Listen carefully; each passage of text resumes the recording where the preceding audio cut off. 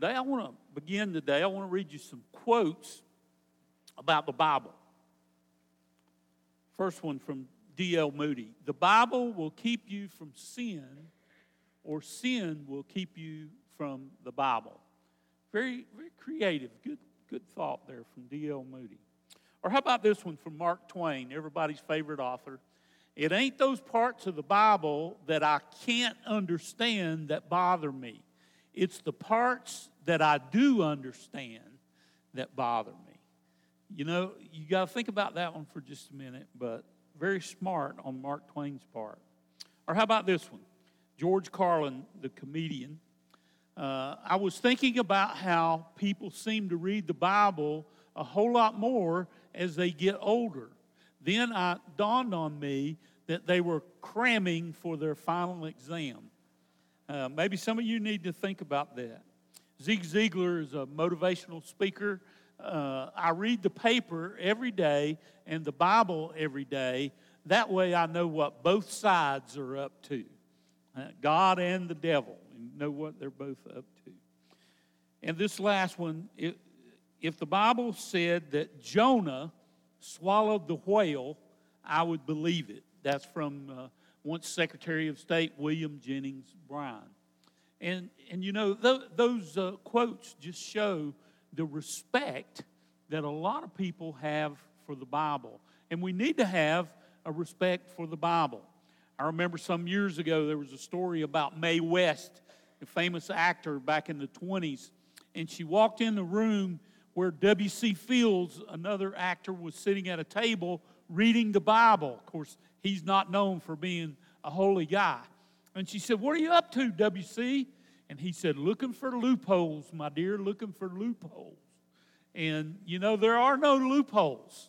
We need to know what it says so that we can strive to please God and live out what the Bible says. But increasingly, in our culture, people do not read the Bible. And we have all kinds of ways to get the Bible. You know, they don't even listen to it. And you have it right there on your phone. You could listen to it while you're driving down the road. We have so many ways to look at the Bible in our world today. But increasingly, reading of the Bible is diminishing. There was an article in Christianity Today magazine this past year, and it was about a survey taken by the American Bible Society in 2022. And they said that before that, from 2011 to 2021, a survey they took showed that 50% of Americans read the Bible at least 3 times a year. Now, even that is not very good. That means 50% didn't read the Bible, but 50% of Americans read the Bible at least 3 times a year. That's not very good. But they redid the survey in 2022, and it showed that only 39% of Americans read the Bible at least 3 times a year. That means 61% of the people in America don't read the Bible at all or read it very seldom now in the times in which we live. And the Bible is so important. Now, the survey did say that more than half of all Americans said that they wish that they read the Bible. You know, you can make that come true. You know how to do it? Read it.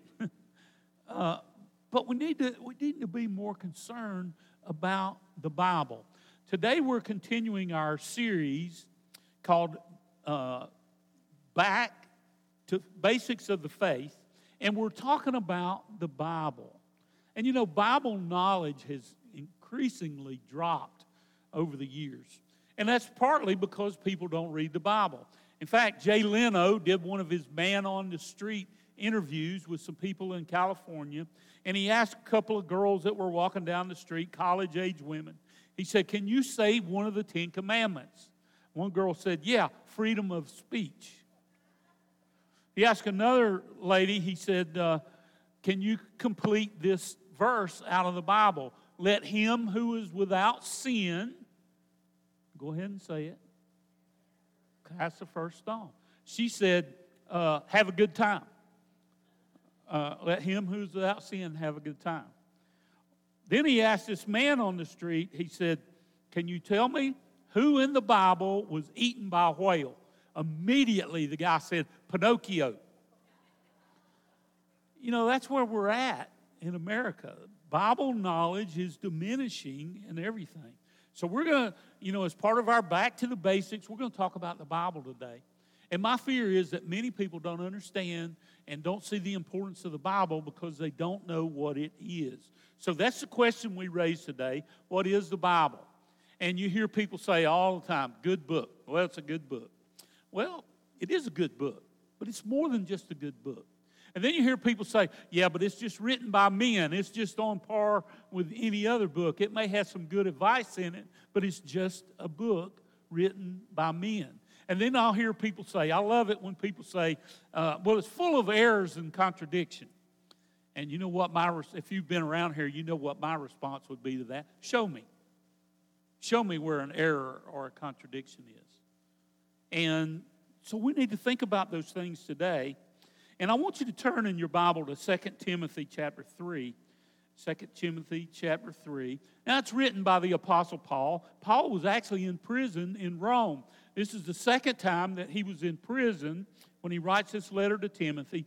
Timothy is ministering to the church at Ephesus, and Paul writes him a letter because Paul, according to chapter 4, Paul's fear that his life is coming to an end, and he wants Timothy to carry on his work that he's done in spreading the gospel, and he knows that Timothy needs to stand firm in the Word of God, in the Bible and the teachings of the Bible, and he wants to make sure that Timothy carries that on. So when we get here to chapter 3, verse 16, here's what the Apostle Paul says. All Scripture is God-breathed and is useful for teaching, rebuking, correcting, and training in righteousness. Now, we're going to take that one verse today, and we're going to sort of use it as an outline to help us. Man, I got a piece of bread or something, a poppy seed or something. I think that came out of the communion bread. I hope that's where it came from. I had to get that out of my mouth. Okay. Don't let that distract you. Let's get back to the Word of God here. Okay.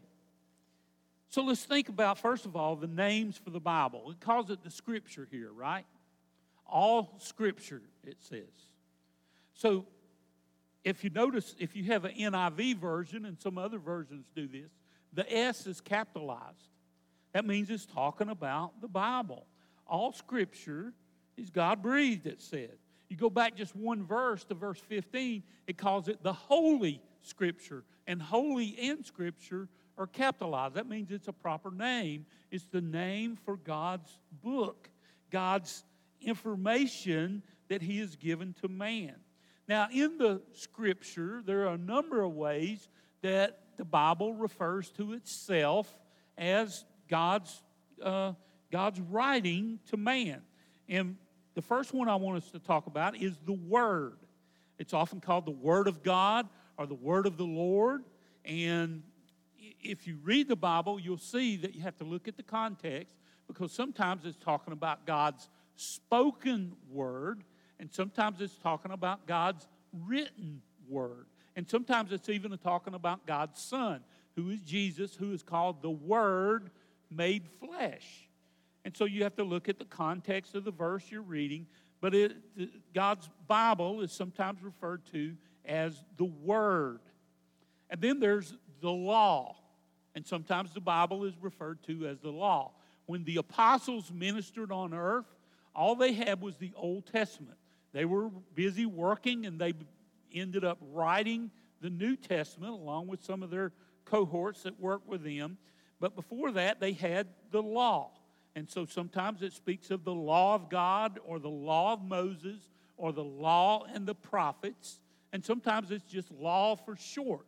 Now, the law is actually the first 5 books of the Old Testament. But sometimes they use that to refer to the whole of the Bible that they had during that time. So sometimes it's referred to as the law. And then, as we saw here in 2 Timothy, sometimes it refers to as the Scripture. Listen to what Peter says in 2 Peter chapter 3, verse 16, he's talking about the Apostle Paul, and he says this: his letters contain some things that are hard to understand, which ignorant and unstable people distort as they do the other scriptures. So what he's saying here is Paul's writings are scripture, just like the Old Testament scripture. They're all scriptures. So sometimes the Word of God is called the scripture. Now, I want you to listen to this verse, and we're going to put it up on the screen here. Follow along with me. This is John chapter 10, verse 34 and 35. Jesus answered them, is it not written in your law? Notice he's calling it the law. I have said you are gods. If he called them gods, to whom the Word of God came, and Scripture cannot be set aside. Now, you'd have to read that whole section to understand what that. But the point I'm trying to make is, in that verse, Jesus referred to God's Bible as the Word. He referred to it as the law. He referred to it as Scripture. So, 3 names for the Bible that we have in the Bible: the Word, the law, and Scripture. Now let's think about the origin of the Bible. Verse in 1 Timothy says, all Scripture is God-breathed. So let that resonate in your minds for just a second. So we think about the origin of the Bible. Listen to what Denver Sizemore says in his book, 13 Lessons in Christian Doctrine. In a court of law, the most important evidence as to the author of a will is that the will is what the will actually says itself. If the will states that John Brown is an author, it takes considerable evidence to prove otherwise. This principle holds true also in determining who is the real author of the Bible. So you think about somebody's last will and testament. If they say, this is the last will and testament of John Brown, it's hard to disprove that John Brown didn't write that last will and testament. It's the same way with God's testament, his New Testament and his Old Testament. He says that he is the author of it, that he gave the words to the people that wrote it. So, it is received from God. And as I said here in 2 Timothy 3:16, it says it is God-breathed. Now, what does God-breathed mean? It means that God gave the words to those authors. And if you think about that for just a minute, you have the Old Testament part. And several times in the Old Testament, it reveals that God spoke directly to people he was encountering there. Genesis 1:28, God blessed them and said to them. He spoke to them. In Genesis 46:2, and God said to Israel, that is Jacob. In Exodus 20, verse 1, just before God gave the 10 Commandments to Moses, and it says, and God spoke these words, and he gave Moses the 10 Commandments. Over and over in the Bible, if you have a King James Version, you'll read the words, thus saith the Lord. That translates in the NIV in modern English. It'll say, this is what the Lord says. And it's an indication that God was speaking directly to those prophets to whom he gave the words. So God spoke to people and gave them words. You get into the New Testament part of the Bible, and it was written in Greek, of course. And in the Greek language, the word breath and spirit are the same word, pneumos, or pneuma. And that word means breath, or it can mean spirit. It can mean air. We get our word pneumatic from that word, pneuma. And, anything that's pneumatic has to do with air. You may have an air drill. It's a pneumatic drill. It's powered by air, or some kind of a impact wrench will be powered by air. It's a pneumatic wrench. And so that word, God-breathed, means that God's Spirit put those words in the people that wrote the Bible. Listen to what Ephesians chapter 3 says. verse 4 and 5. In reading this then, you will be able to understand my insight, this is the Apostle Paul, into the mystery of Christ, which was not made known to people in other generations, as it has now been revealed by the Spirit to God's holy apostles and prophets. So Paul's saying, look, the Spirit of God, the pneuma, put these words in us, gave us these words that we write. And in 2 Peter 1:21, Peter says, for prophecy never had its origin in the human will, but prophets, though human, spoke from God as they were carried along by the Holy Spirit. So God directed his people, his prophets, his apostles, into what they said and what they wrote down, in which we now have together as the Bible. So God gave the words. You know, all of the Old Testament writers are all referred to as prophets. They all give credit to God for giving them the words that they wrote down. In the New Testament times, he had apostles who were specially appointed by Jesus to be his messengers. And they wrote most of the New Testament. Some of the people that worked with them wrote parts of the New Testament. But the whole New Testament has what we call apostolic authority. That means it was written in the days of the apostles, and it was written either by an apostle or someone that they approved of, that worked with them, that was part of their team. It's God's Word. There's a lady sitting in church. Her name was Susan Wright, and she had a Bible laying beside her, and her daughter was sitting on the other side. And her daughter looked down, and she whispered to her mom, "Is that your Bible?" Mom said, "Yes." She said, "Did God write that?" She said, "Yes." She said, "Wow, he's got really neat handwriting." But we know that God didn't put the words on the page. Men have done that. Men, and it's been copied, and it's been given to us and printed. But God is responsible. God, so to speak, is the author, even though he didn't put the words on this page, he put the words in the heart of the men who put the words on the page, and it has worked its way down to us. Now let's go back to our verse, 2 Timothy 3:16, and get the third part of our outline here. So, Scripture is God-breathed, and it is useful. Useful for teaching, rebuking, correcting, and training in righteousness. So think about what this is, what it's saying. It's useful for us. It's useful to teach. What is teaching? Imparting wisdom and knowledge, showing people how they ought to think. Rebuking. You rebuke your child when your child does something wrong. The Scripture is useful for us to rebuke somebody who violates God's Word. So it's useful in that way. It's useful for correcting. That is, changing someone who has wrong thinking. The Bible will change your thinking if you read it and if you're outside of God's will. And training in righteousness.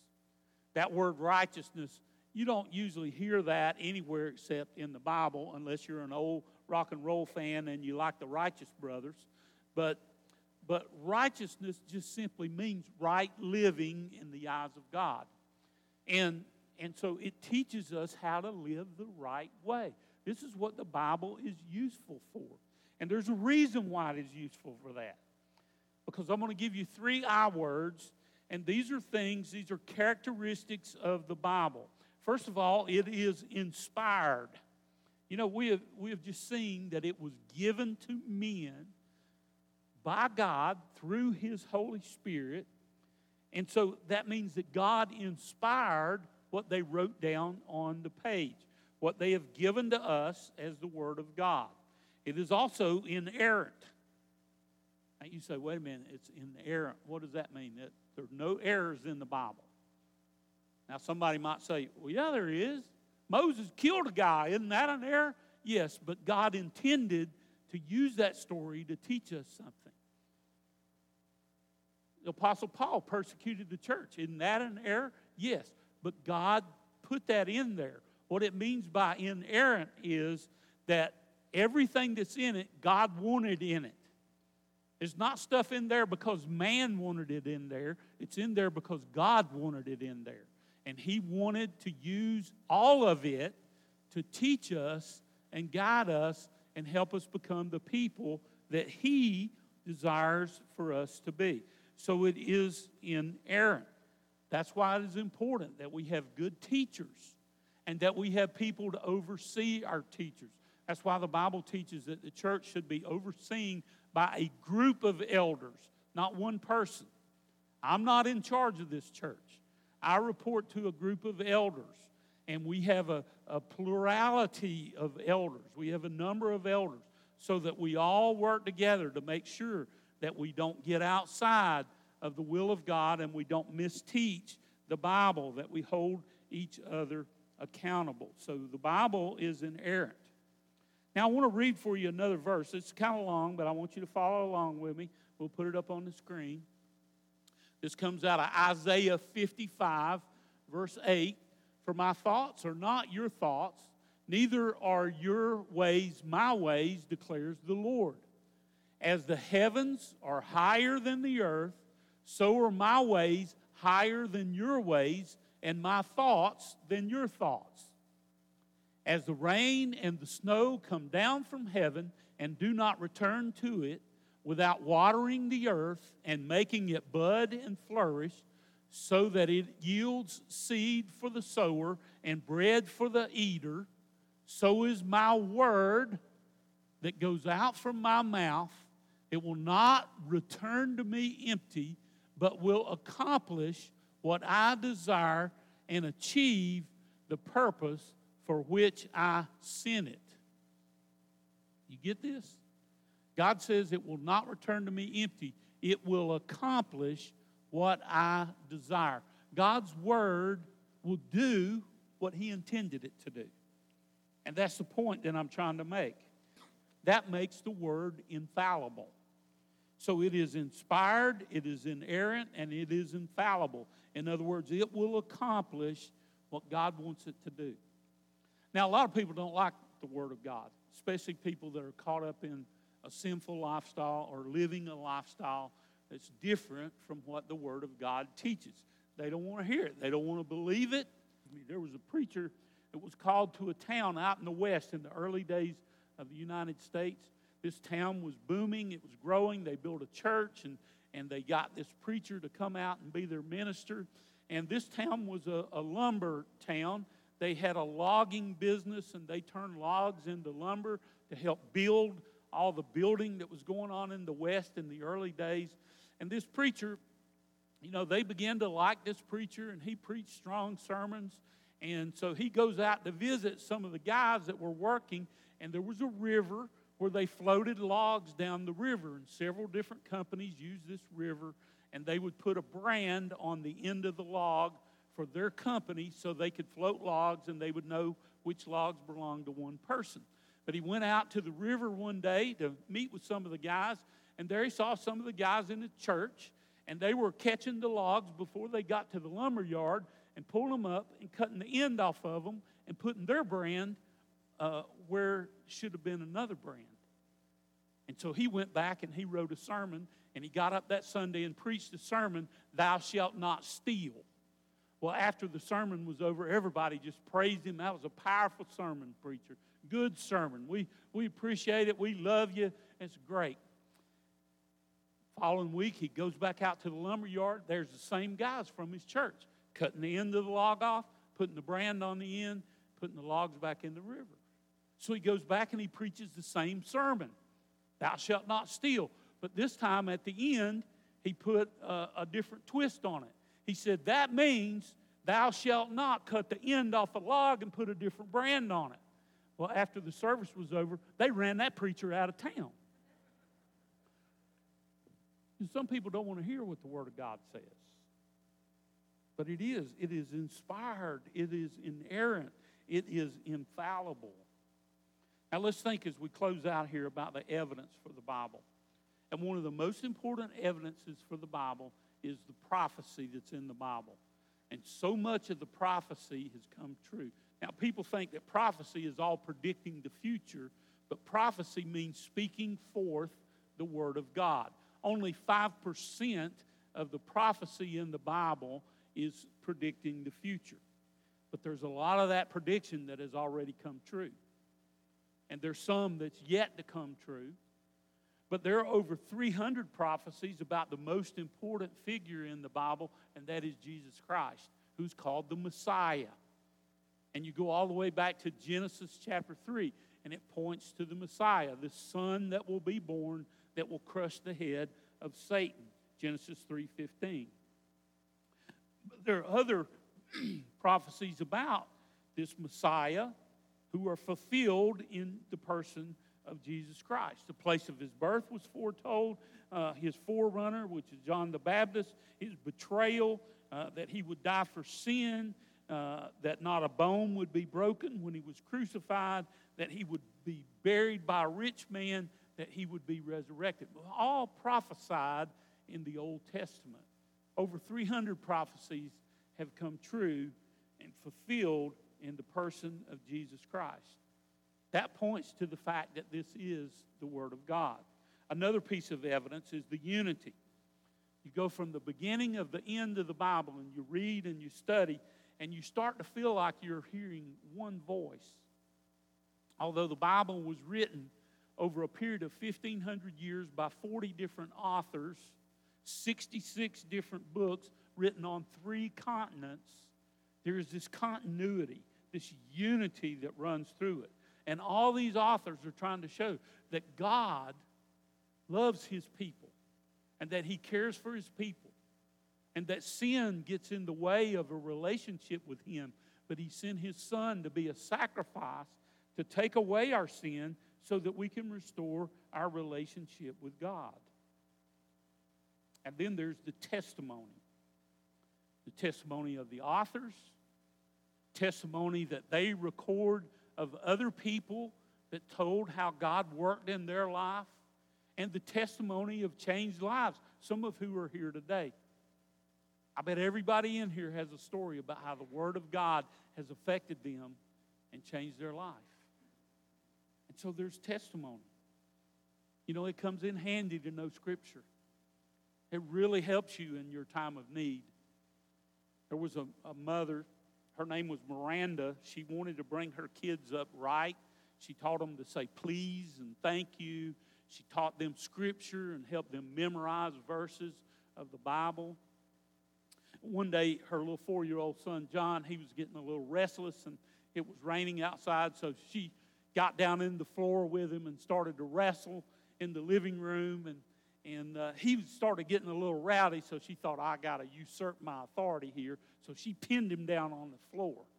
And he's sitting there wiggling, and he said, I want out, Mama, I want out. And she said, what do you say? Thinking he's going to say, please, Mama, let me up. And he said, Exodus 8:1, let my people go. So at least he used the Bible to help save himself. Here's the connection. The Bible is the trustworthy Word of God given for all people to know His will.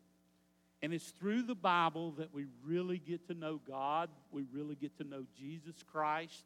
We really get to know why we were put here and how God wants us to worship and how God wants us to live. You know, as we close out today, I want to read some excerpts from a book. Brett McCracken has written a book called The Wisdom Pyramid. And in this book, he talks about his dad and his dad's Bible. And he said he hardly remembers, there wasn't a day when he didn't remember his dad reading his Bible. He said his dad had this big, thick Bible, and it was full of bulletins and all kinds of Sunday school lessons, and it was scribbled on in every page. There was some note written and highlighted with a highlighter, and he said his dad just used the Bible. He taught Sunday school, and he would teach family devotions, and he said he really gained a respect for the Bible because of his dad and what his dad taught him from the Bible. So when he got to be an adult, the Bible became a big part of his life. He said, when I was growing up, I was always going to Bible school, Sunday school. I was always going to vacation Bible school and memorizing Bible verses. Wednesday night, we had a club where we memorized Bible and Scripture.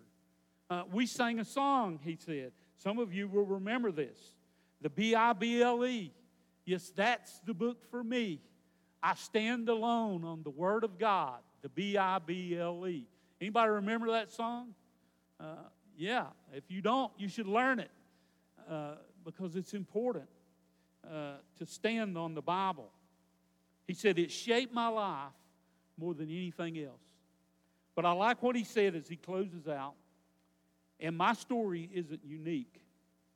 The Bible has been a treasured resource of truth and life all over the world across countless generations. It manages to speak to the soccer mom in San Diego as much as the truck driver in Tiapi. It guides the life of a skateboarding teenager in 2020 Buenos Aires as much as it did a blacksmith in 1520 Liverpool. Everywhere you go in the world, people who share almost nothing else in common can say in unison, the Bible, yes, that's the book for me. This can be said of no other book in the world. No other source of truth is as universally beloved and consistently cross-cultural as the Christian Bible.